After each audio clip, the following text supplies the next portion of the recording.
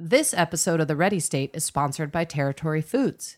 Territory Foods is a personalized nutrition company, locally crafted and delivered at scale. That sounds really good, but the real deal is it's hard for me to sometimes get my act together to have lunch organized or make breakfast the right way. There's so much going on, and Territory, I don't know, they just pick up the slack. They make me look better than I am. We Starettes eat Territory meals probably 4 out of 5 days a week, and it is wonderful that we know that we have an easy and healthy, very simple meal we can eat every day for lunch. Yeah, we're in the middle of a revolution in sports nutrition, and it turns out, wait for it, whole food is always best.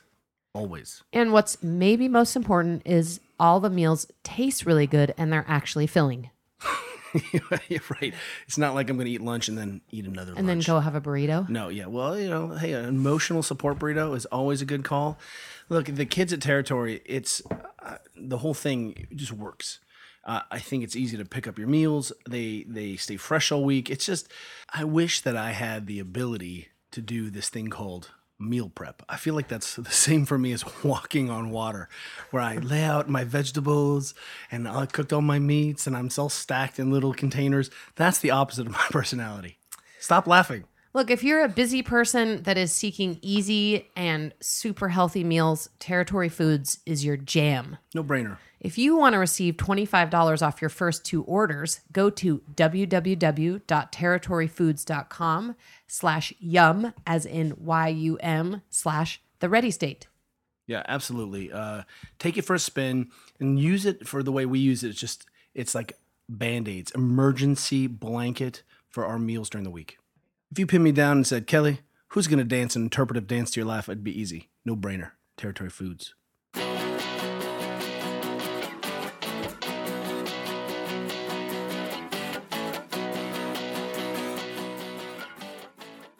Hey everyone, I'm Dr. Kelly Starrett. And I'm Juliet Starrett.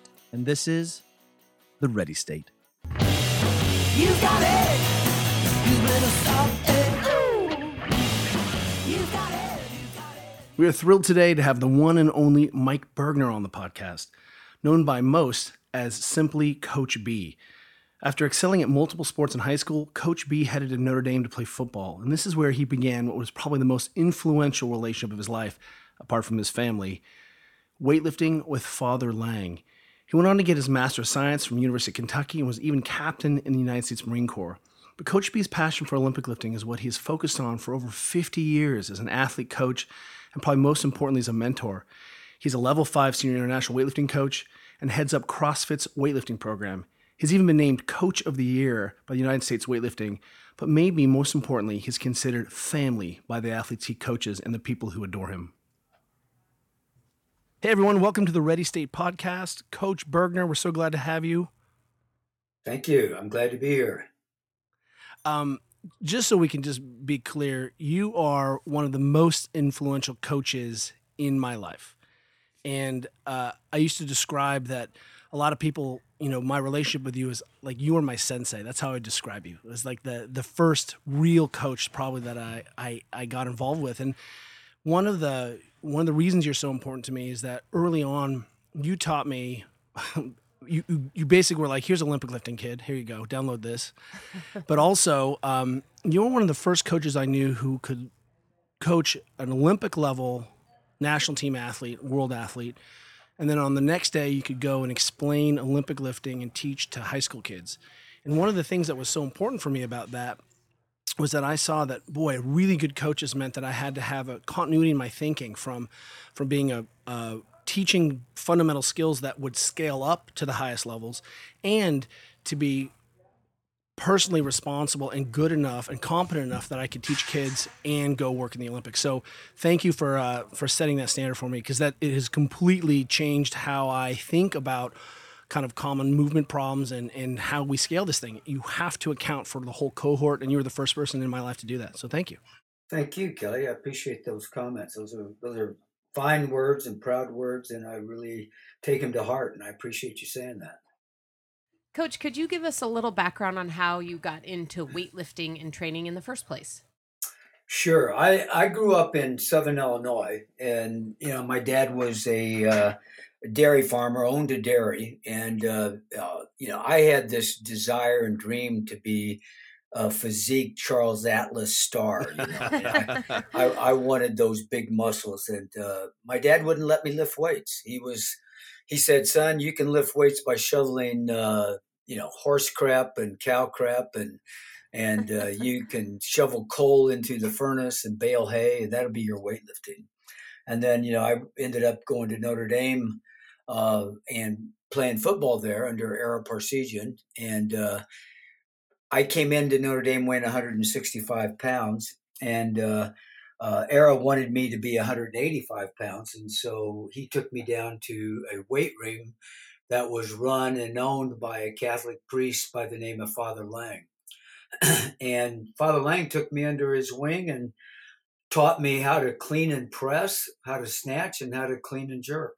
And that's how I got started. And I fell in love with the sport, and it became my off-season sport, where we'd play football, obviously during the fall, and then after the last game was over with, for us there were no bowl games, and so I would go in and start my weightlifting, season, and we would, as a group of young, Notre Dame alumni or Notre Dame students, we would take off to different places around the Midwest and lift in weightlifting contests. So my body weight went from 165 pounds to 185 pounds, and my 40 time actually went down. So Era and everybody else was very pleased with the Olympic lifts, and many, many more athletes, started doing the weight room as well. So that's how it all got started. I mean, weightlifting, when we say weightlifting, what you and I mean, or what we're talking about, is Olympic style weightlifting, the clean and jerk and the snatch as the competitive lifts, plus all of the skills transfer exercise movements that you would use to improve those lifts. Is that what we define weightlifting, Coach? Yes, yeah. When you talk about weightlifting, you're talking about Olympic style weightlifting is what you're really talking about. I mean, in my world, when I talk about weightlifting, that's exactly what we're talking about. You'll get a group of athletes or coaches together, and we'll be talking about weightlifting exercises, and everybody in that group knows that you're talking about snatch, clean and jerk, and all the periphery exercises that go along with that.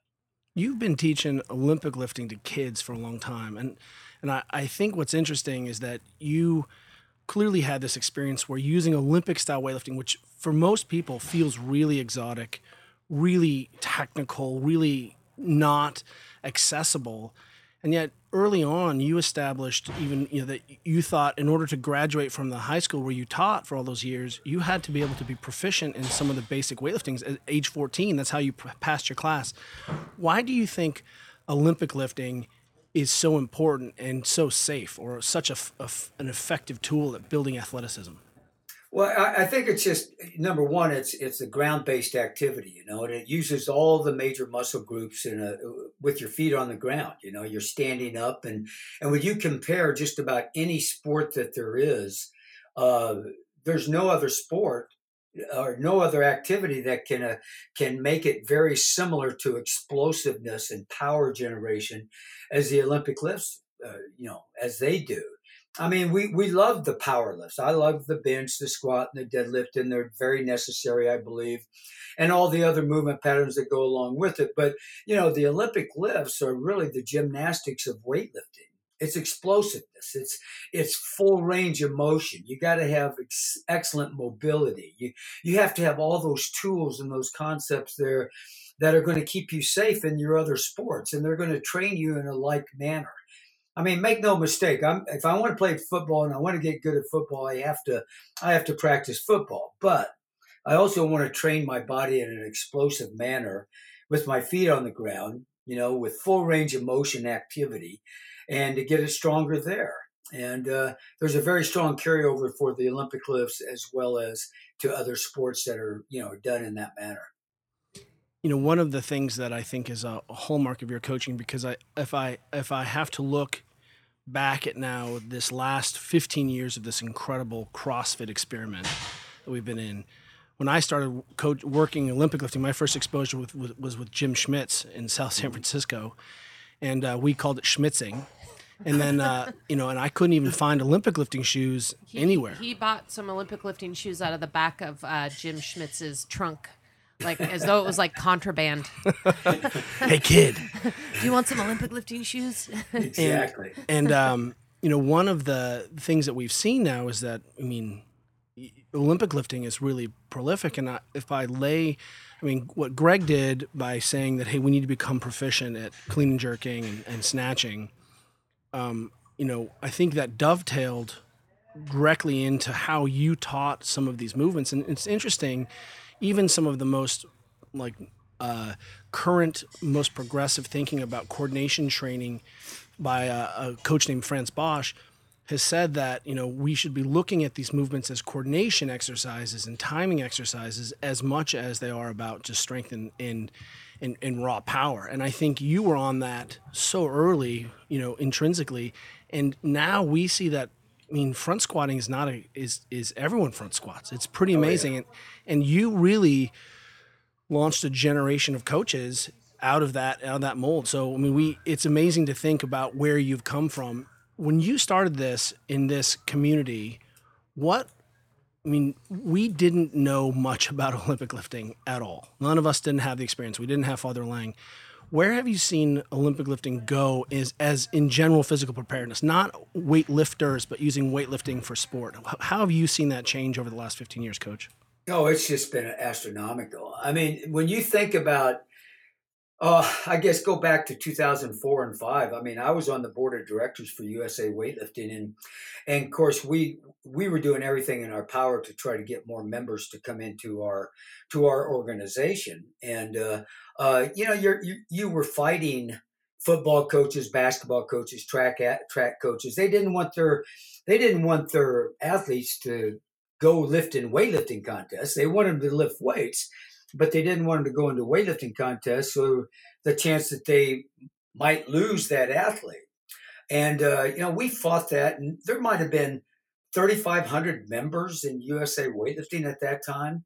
And then, with CrossFit coming on, I think now there's something like 30,000 members in USA Weightlifting. It's just gone bonkers. And I think it's been really good for me as well, because I've gone from the strict purist in Olympic style weightlifting to have to understanding why we use the Olympic lifts and how we change the technique patterns a little bit to accommodate that time component that CrossFit brings to the table. And for me, I feel like that I've come to grow even more so, I believe, as a coach and understanding that GPP aspect of, what Olympic style weightlifting brings to the table for that, that CrossFit athlete, as well as for the Olympic weightlifter. When I started my coaching career of Olympic style weightlifting, we snatched, we clean and jerked, and we front squatted, and we did exercises that would, curtail to our weaknesses, but today, I take a look at my daughter Sage, and she snatch, clean and jerks and front squats, but boy, they do a whole lot of conditioning exercises as well, pulling sleds up the driveway and all this other stuff, and it makes them better weightlifters as well. So, I think it's just been an astronomical growth over the last. For me, it's been the last 10 to 15 years, as you say. It's just been crazy. Coach, how did you first become CrossFit aware? And what I mean by that is, how did you hear about it? When did you first start doing it? And then when did you affiliate Mike's Gym, which I know is sort of a pseudo affiliate, but you could tell us about that too. It's more like Mike's Gym is more like a holy church. That's what it's, Notre Dame and SoCal. Yeah, exactly. Well, I'm humbled to hear you guys say that, and I appreciate it. But it was amazing because, we had a weightlifting team called Team Southern California, and I would give USA weightlifting courses at my high school, Rancho Buena Vista High School, and the money that we would make doing those courses, certifying weightlifting coaches, the money we'd make would go into our Team Southern California account so that we could pay kids' ways to, to national championships and American Opens and things like that. And in 2005, I believe it was, Glassman called me up and asked me if I would do a course for his athletes that were up at a box in Santa Cruz, California. And and I first of all I asked him what a box was, and and that's the way basically it started. So he brought Greg Amison, Eva T, Nicole Carroll, Greg, Budding, Tony Budding, and all these guys down to my course along with his four dogs and everybody else. And for 2 days we ran his athletes, and there was about 20 of them, and we ran his athletes through the USA weightlifting coaching course. And he and I struck up a friendship, and we, Josh Everett was there with me teaching the class, and of course at lunchtime, he had his athletes working out, and he had this workout called Fran, and and Greg Amison was going to do it, and Josh Everett said, "Well, I'd like to do that as well." And so, as I recall, because this was a long time ago, but as I recall, Josh Everett kicked his ass, and then it began. It became that after the course was over with, Coach was talking about wanting to do certifications and getting this thing going, and yada yada yada. And the next thing you know, about 3 weeks later, he calls me up and he says, "We're going to do a course over in Boulder, Colorado. This guy is going to pay me $8,000 to come over and do this course for him, and it's going to be a CrossFit certification." And he said, "I'd like for you to go and present 3 hours of information on the Olympic lifts to these guys." And I said, "Sure, I'll go over there." So I flew over, and I got up in front of 50 highway patrolmen, Navy SEALs, Marine Force Recon guys, all these first responders. And I'm looking at this shit and I'm going, what am I going to teach these guys for 3 hours? And I'm going, Jesus.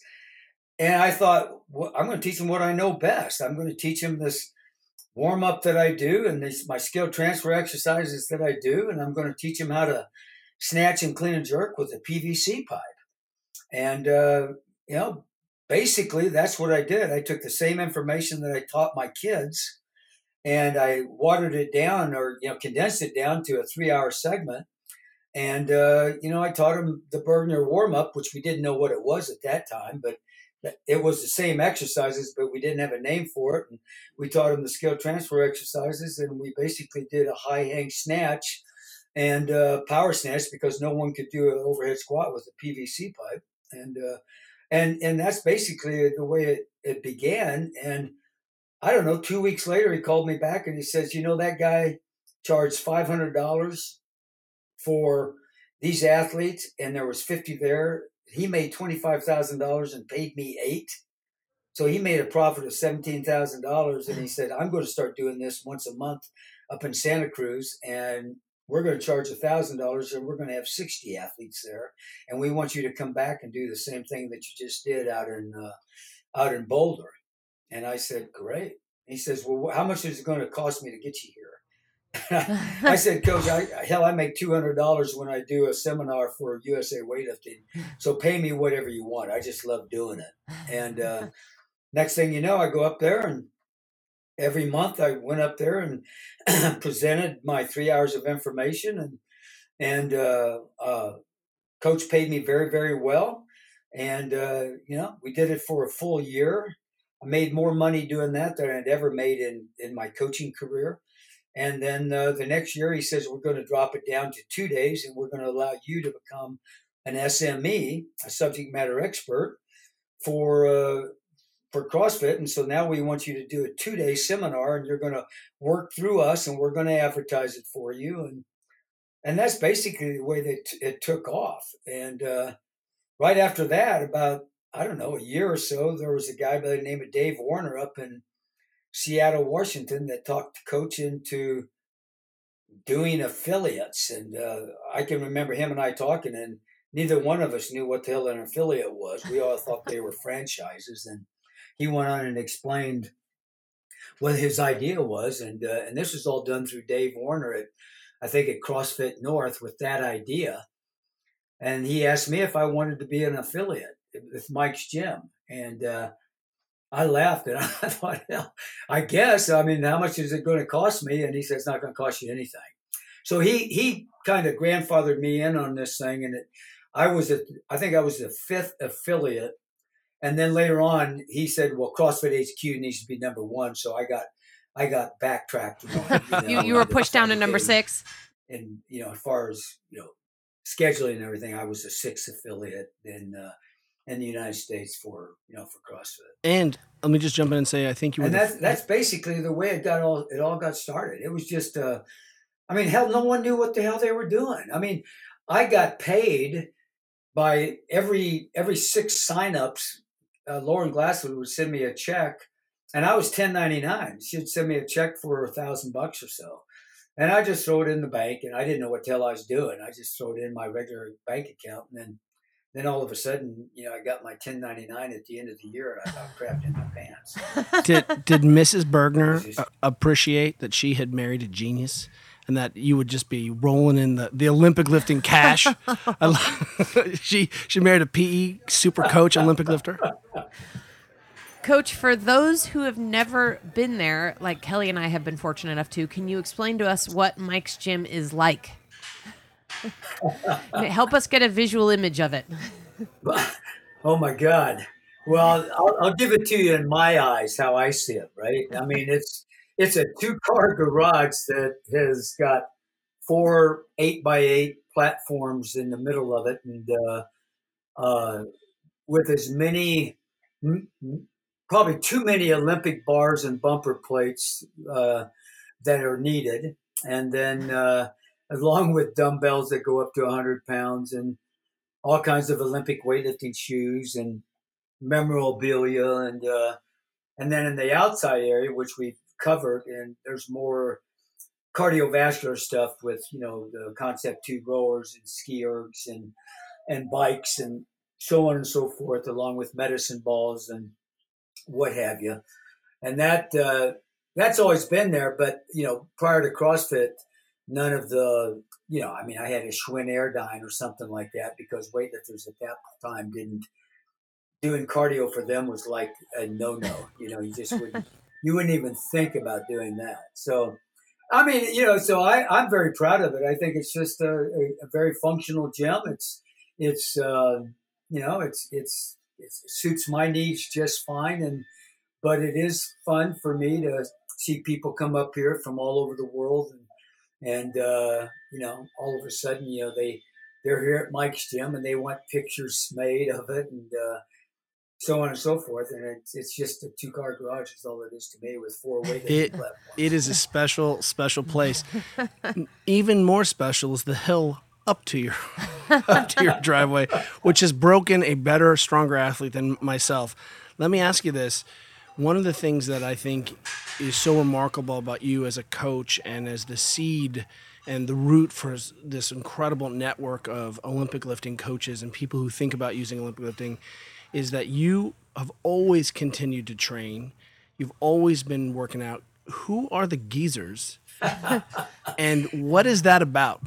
Oh, the geezers, man, I'll tell you what, the geezers are just started out with a bunch of my buddies. We wanted to start working out. And, it started with 2 guys, myself and another guy would come over. He's a retired male neonatologist and he wanted to get in shape. And so I always worked out in the gym. But he came over. Then the next thing you know, we got 2 or 3 more guys that wanted to join. And lo and behold, there's about 10 or 15 of us now. And we've categorized ourselves as to different levels of geezerhood, and a geezer that an old guy that's 50 to 59 is a geezer in training. We haven't yet given him GIT. We haven't given him the distinction of being a geezer yet. But if you're 60 to 64, you are now in the geezer ranks, and 65 to 69, you're a super geezer. And then if you're 70 to 74, which is where I am, I get to name the group. So you're a super stud geezer, right? And then if you're 75 plus, then you're a day-to-day geezer. Do you feel like this is a throwback to the fact that there used to be in your life so prominently weight classes, and now there's just geezer classes? Well, I hadn't thought of it about like that, but I am going to start saying that for now. All because of you, Kelly Starrett. So there you go. Well, we have classes of geezers. Yeah? I want to just gush a little more because I feel like there's a couple things that I want people to know about the way you coached and how important that was in my own experience and evolution as a coach, but also the internet has confused people very much about programming and coaching. And I mean, we quote you all the time when when you see someone is local and the frying pan is hot, you cook, and one of the things that I think is so important about your coaching model is that I have never seen you not in a room coaching your ass off. Versus, I think there's a lot of people who are kind of maybe have drifted in from training, but the role of the coach as really working hard in the room. You work as hard and are as focused as anyone else in the room. Do you think that is that a function of having to teach 14-year-olds how to snatch at a high school or being a Marine? Like, what is it about that you figured out that the best way to get out of a big group of people or group of young athletes was to work your ass off? Well, I had great mentors. My first mentor, it was Father Lang, obviously. I mean, he was the guy that taught me more about, strength and conditioning, but he also taught me a hell of a lot on how to deal with people and to deal with athletes. And then my other mentor was Ara Parseghian. I mean, he was the coach at Notre Dame, the football coach at Notre Dame. And I just basically watched him coach and saw that fundamentals and discipline, were extremely important. And the fundamentals that we worked on every single day. I mean, out of a 2-hour practice of football, we worked fundamentals every single day, and basically the same fundamentals that were going to take us to the next level and become a better football player and a better team. And then I'd finally say that the Marine Corps taught me how to deal with, having a presence of being able to get up in front of a group and own the group, own the group in such a way that they're going to be able to listen and focus on what you're saying. So you have to have the bearing as a coach to be able to teach fundamentals, to teach them very simply. You have to keep it simple for them and something that's very achievable. And you got to hold them accountable to be able to do this on a daily basis. And I think all of that, in my upbringing, with my father and his discipline and Father Lang's mentorship and Ara Parseghian's mentorship, and then on to the Marine Corps and, becoming a Marine officer and learning how to deal with people, and troops in a very hazardous occupation. So, and then finally, I would say that my kids, my students, dealing with 14 to 18-year-olds is a challenge. And I never, ever put myself above them, but I will tell you that those are the people that taught me how to teach and how to keep it real simple. And, if I tried to go out of the line and get a little bit more complicated, then, they would bring me back in and say, Coach, keep it simple. Talk to us so we understand what you're saying. And I just followed that pattern, throughout my career, and I think it's done very, very well. It's been there for me, and I feel like that I can teach anybody how to snatch and clean and jerk, except maybe not Kelly Starrett, but I mean everybody else I can. Yeah. As long as you can teach the bear how to snatch. That bear, yeah. Coach, you one of the things that is a hallmark of your coaching is how generous you are with your time. One of the things that, Juliet and I were, she was an attorney. I was a young physio student. I hadn't even graduated from physical therapy school. And you would let me come down and shadow an assistant coach and help you. I would pay my way down, sleep on Carla's couch. And then you were generous to say, hey, kid, watch, pay attention, soak everything up. And I don't feel like, I feel like today there's less of a need or less of a drive for young coaches to go shadow and be mentored by our masters. I feel like there's mastery has sort of been diluted a little bit, even though the masters still exist. And then the second thing was just how open you were about saying, if you want to come and I'll teach you everything I know. How did you come to that understanding? Was that because you came out of the poverty of weightlifting and everything was shared and friendly? Because that was an important experience for me, and still drives what we tell everyone today: come to the gym, come hang out. We'll give you as much as we can give you, especially if you make the effort to show up in person. But that thing is rare, and that was really an important lesson for me. Yeah, well, thank you for saying that. It's like I don't even know how to explain it. I think my wife and I, when we took on the realm of being, parents and having kids and having kids, our kids' friends come over to the house and so on and so forth, we felt very blessed to be able to do the things that we wanted to do. And I was a coach. I was a school teacher. She was too. We had to pass a hat to get a cold beer, for God's sake. But we just didn't feel like that it was necessary for us to charge people for our expertise, because we were just two people that loved doing what we did. I mean, my wife was the boss in the house and I was the boss in the gym, and my kids listened to me in the gym and they'd listen to her in the house, and we supported each other, and we invited anybody and everybody to come to our home and be part of that. And we would share with them everything that we had. And I think that's the way I was raised. And I feel very strongly towards that. And I mean, even today, when people come up here, we don't charge them anything. And on our internet presence, we have free programming for everybody. And, now that I'm retired and I got more time, then I'll take a look at videos for people. And it's just, I say they always tell me they're very thankful for what I do for them. But on the same tone, I'm very thankful for being able to do it, and I always joke around with them. I say, look, my wife is a yard Nazi and I hate working in the yard. So if you will send me videos, it keeps me out of the yard work. So, that's not really the case, but people are very friendly towards it, and they don't want to go out of their way to, pick my brain about stuff, but that's just something I enjoy doing it. So, as much as it's good for them, it's good for me too.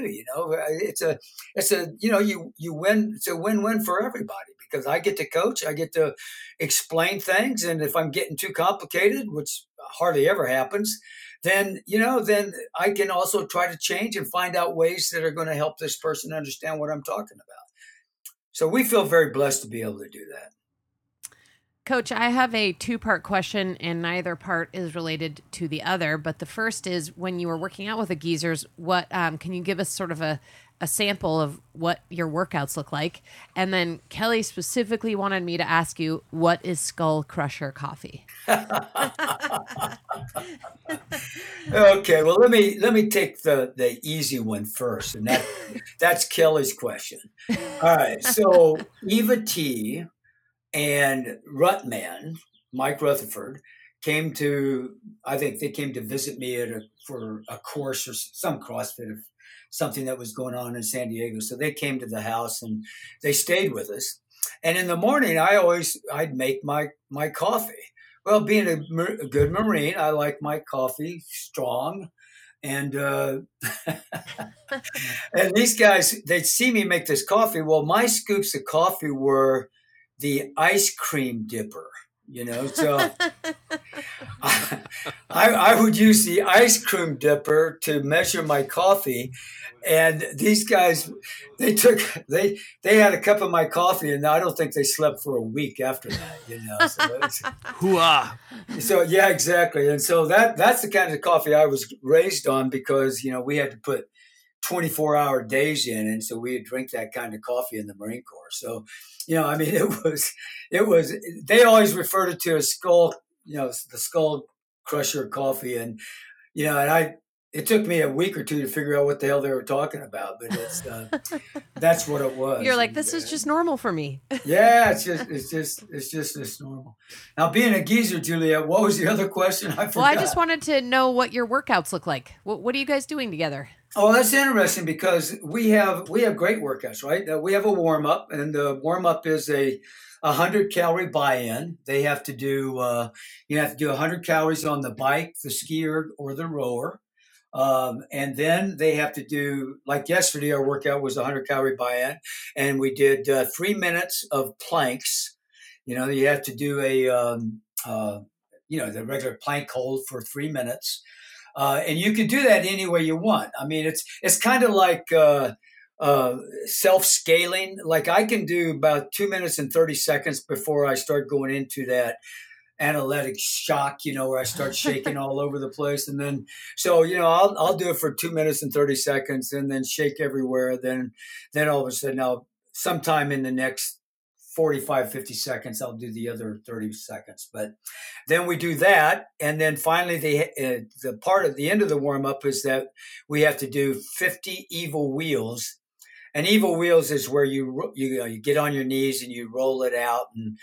And again, it's one of those things you go at the level that you can go to. Luckily for me, I can go down and touch my nose to the ground on each one of those. You think that's luck? Wait a minute. You're in your 70s, coach. You're doing 50 rollouts with the evil wheel, and this is still part of the warm up for the geezers. Is that right? That's correct. Is that why I'm not even a geezer in training yet?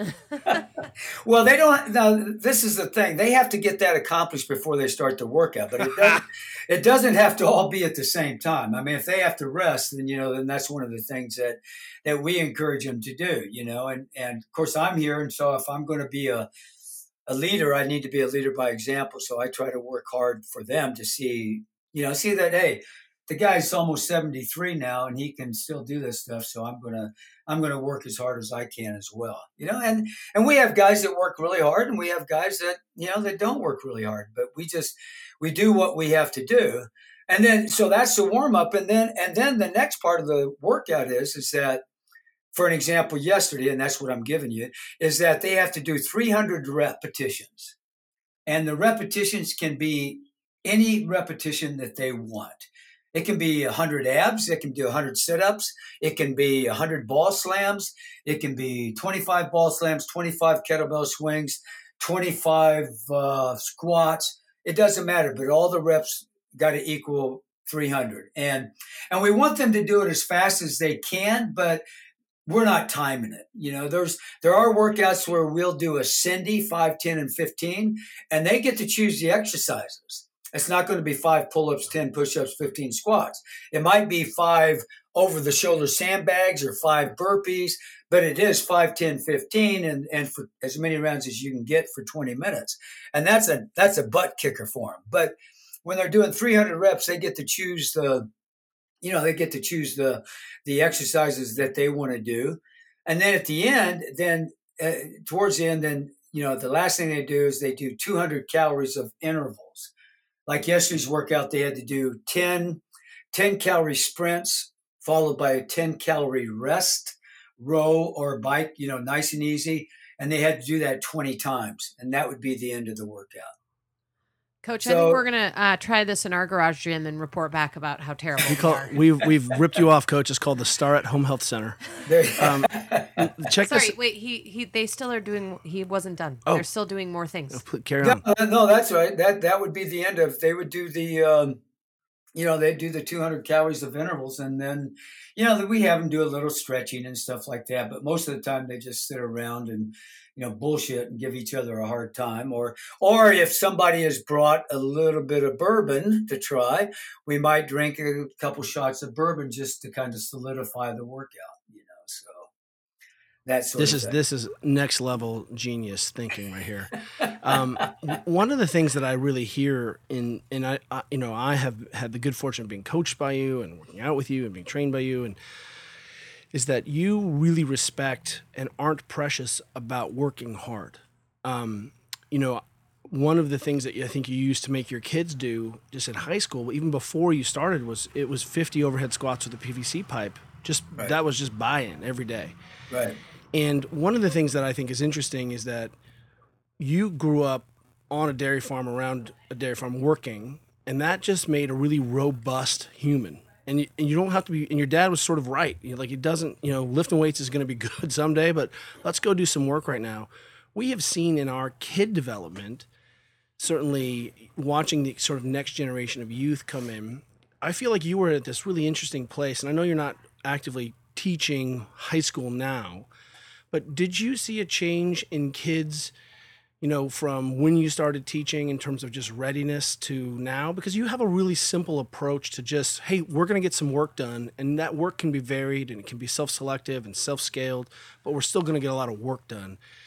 That work has always been the bottom of what has made your athletes really successful, and people who train underneath you. Like, we're all just a little bit more competent and fit than, super specialists per se. Did you see a change in kids over your course of being in terms of preparation as your course of being a teacher? I will tell you that, luckily for me, I started teaching back in the 70s. And so, I'll tell you a great story, but do you know, and this does answer your question somewhat, but do you know, the American Gladiators? Oh, You, yeah. you remember that show? And Of course. there was a guy on the show named Turbo. Yes. Yes. Well, Turbo. I won't give you his real name, but Turbo lives about a quarter of a mile from me, and I taught Turbo in high school. Now, in 1975, I got out of the Marine Corps. My first teaching job was at Fallbrook High School, and Turbo comes walking into my room as a ninth grader, and he was a stud. I mean, this kid was a stud, but he made some freaking remark to me that was inappropriate. And so I took a U.S. history book and hit him right between the eyes with it. And it was like, he went down like a 2x4, right. And he got back up and he was stunned a little bit. And he went to sit in his chair, and he was the best student that I ever had after that. But the next day, Turbo's dad called me and thanked me for, the discipline of his kid, because he was having a hard time with his son and his behavior. And he said that all of a sudden he came home and he said he was a different person. And to this day, Turbo tells everybody, and he's in his 60s now, but he tells everybody that I was the best teacher that he ever had. Now, you can't do that today. And, for me, I was, other than that time, I almost got fired for that, by the way. But, Seems really reasonable. Oh, yeah. And so, I mean, I had my come to Jesus meeting as well, that it's not the Marine Corps. I was fresh out of the Marine Corps. I was a captain in the Marine Corps, and I was coming in here, and I was going to deal with my troops, who were these high school kids. And that was my attitude. So, I had to make an attitude adjustment right off the bat. But Turbo made an attitude adjustment as well, and so did everybody in that classroom, in that you don't mess with Coach B type of attitude adjustment. And I just come to believe that for me, it became leadership by example in my classrooms and in my teachings. And I never asked my kids to do anything that I wouldn't do. And yeah, I didn't have hands-on like I did in the Marine Corps, but I had to learn to deal with that kind of stuff. And I gave motivational consequences. I can remember giving kids in a history class push-ups, and it was okay for me to give them push-ups as long as I did the push-ups with them. And I did. Every time I gave a kid a push-up, I did the push-up with them. And so the parents at that time in the mid 70s enjoyed that kind of discipline and behavior, making sure that the kids behaved appropriately. They enjoyed that. Now today, you can't do that. But I will tell you, I did that kind of motivational consequences all the way up until 2008 when I retired. And what's amazing to me is that the phone calls or Facebook messages or Instagram messages that I get from kids in the past that tell me, I was scared to death of you, Coach, and I hated you because you made us do all this stuff. But I'll tell you, I am so glad that I had you for a teacher, and what you taught me about discipline and self-respect and the things that I can do when I didn't think I could do just made a difference in my life. So, yeah, I just today you can't do that. I think it's too bad. But I think the big thing is that in my world, I try to lead by example, and I try to never ask my kids or anybody else, even my family. I never ask them to do something that I wouldn't do first. So this is a perfect tie into a really good last question, and that is, let's just turn the wheel back 15 years. What did we get right? What did we get wrong? What would you tell yourself as an Olympic lifting coach coming into this community and this sort of crazy revolution that was this CrossFit expansion, this CrossFit experiment? What would you go back and tell yourself 15 years ago? Initially, the whole purpose for me even being involved in this was to be able to see CrossFit the way it has had an effect on Olympic style weightlifting. I believe that we're way ahead of schedule than even what I anticipated. Back in 2005 and 2006, I can remember being on the board of directors of weightlifting and coming in and saying, guys, you got to take a look at this. Yeah. This Greg Glassman. I mean, Greg Glassman has got this black box theory, and the whole black box was, the idea of having 100 workouts in a black box and picking up one of those workouts. And it's like, oh my God, this is what's going to bring weightlifting out of the dull ages. We're going to get more people into our sport. And there wasn't one guy in USA weightlifting that believed me. And they all thought I was crazy because it would be something that you can't do this. You're going to ruin your career in weightlifting. And I had this feeling that CrossFit was going to be, because like the Burgeners and like the Starrettes, we have a gym. My kids were in the gym because mom and dad were in the gym. Mom and dad led by example. And the kids come in because they want to be with all the other people that are in the gym. And you guys are the same way. And I think that's what I saw happening. And I didn't think it would happen this quickly, but it did. And so those are the things that I think that we did really right, is being able to let our egos go and seeing how, even the purest Burgener, who's the strictly Olympic weightlifting, can still be the purest, but use other means and other avenues to get that purest effect even better than they were just being strictly purist. And I think it's just being open-minded and not being afraid to look different ways and take on different challenges, and whatever it takes to get it done. Don't be afraid to make changes to do it. Amazing. Well, I know that my girls would thank you for all the overhead squats to make them do. And when Georgia came out playing goalie the other day in water polo and just levitated straight out of the water to her hips, and people were like, "How'd she do that?" I was like, "Well, she front squats." There you and go. And I will just lay that fully at your feet, sir. Well, Coach B, it's such a pleasure to talk to you. Thank you so much. Oh, we're so grateful, Coach. You're the best, and thank you so much. Best to your family, and especially Mama B. Thank you, guys. I appreciate you letting me be on.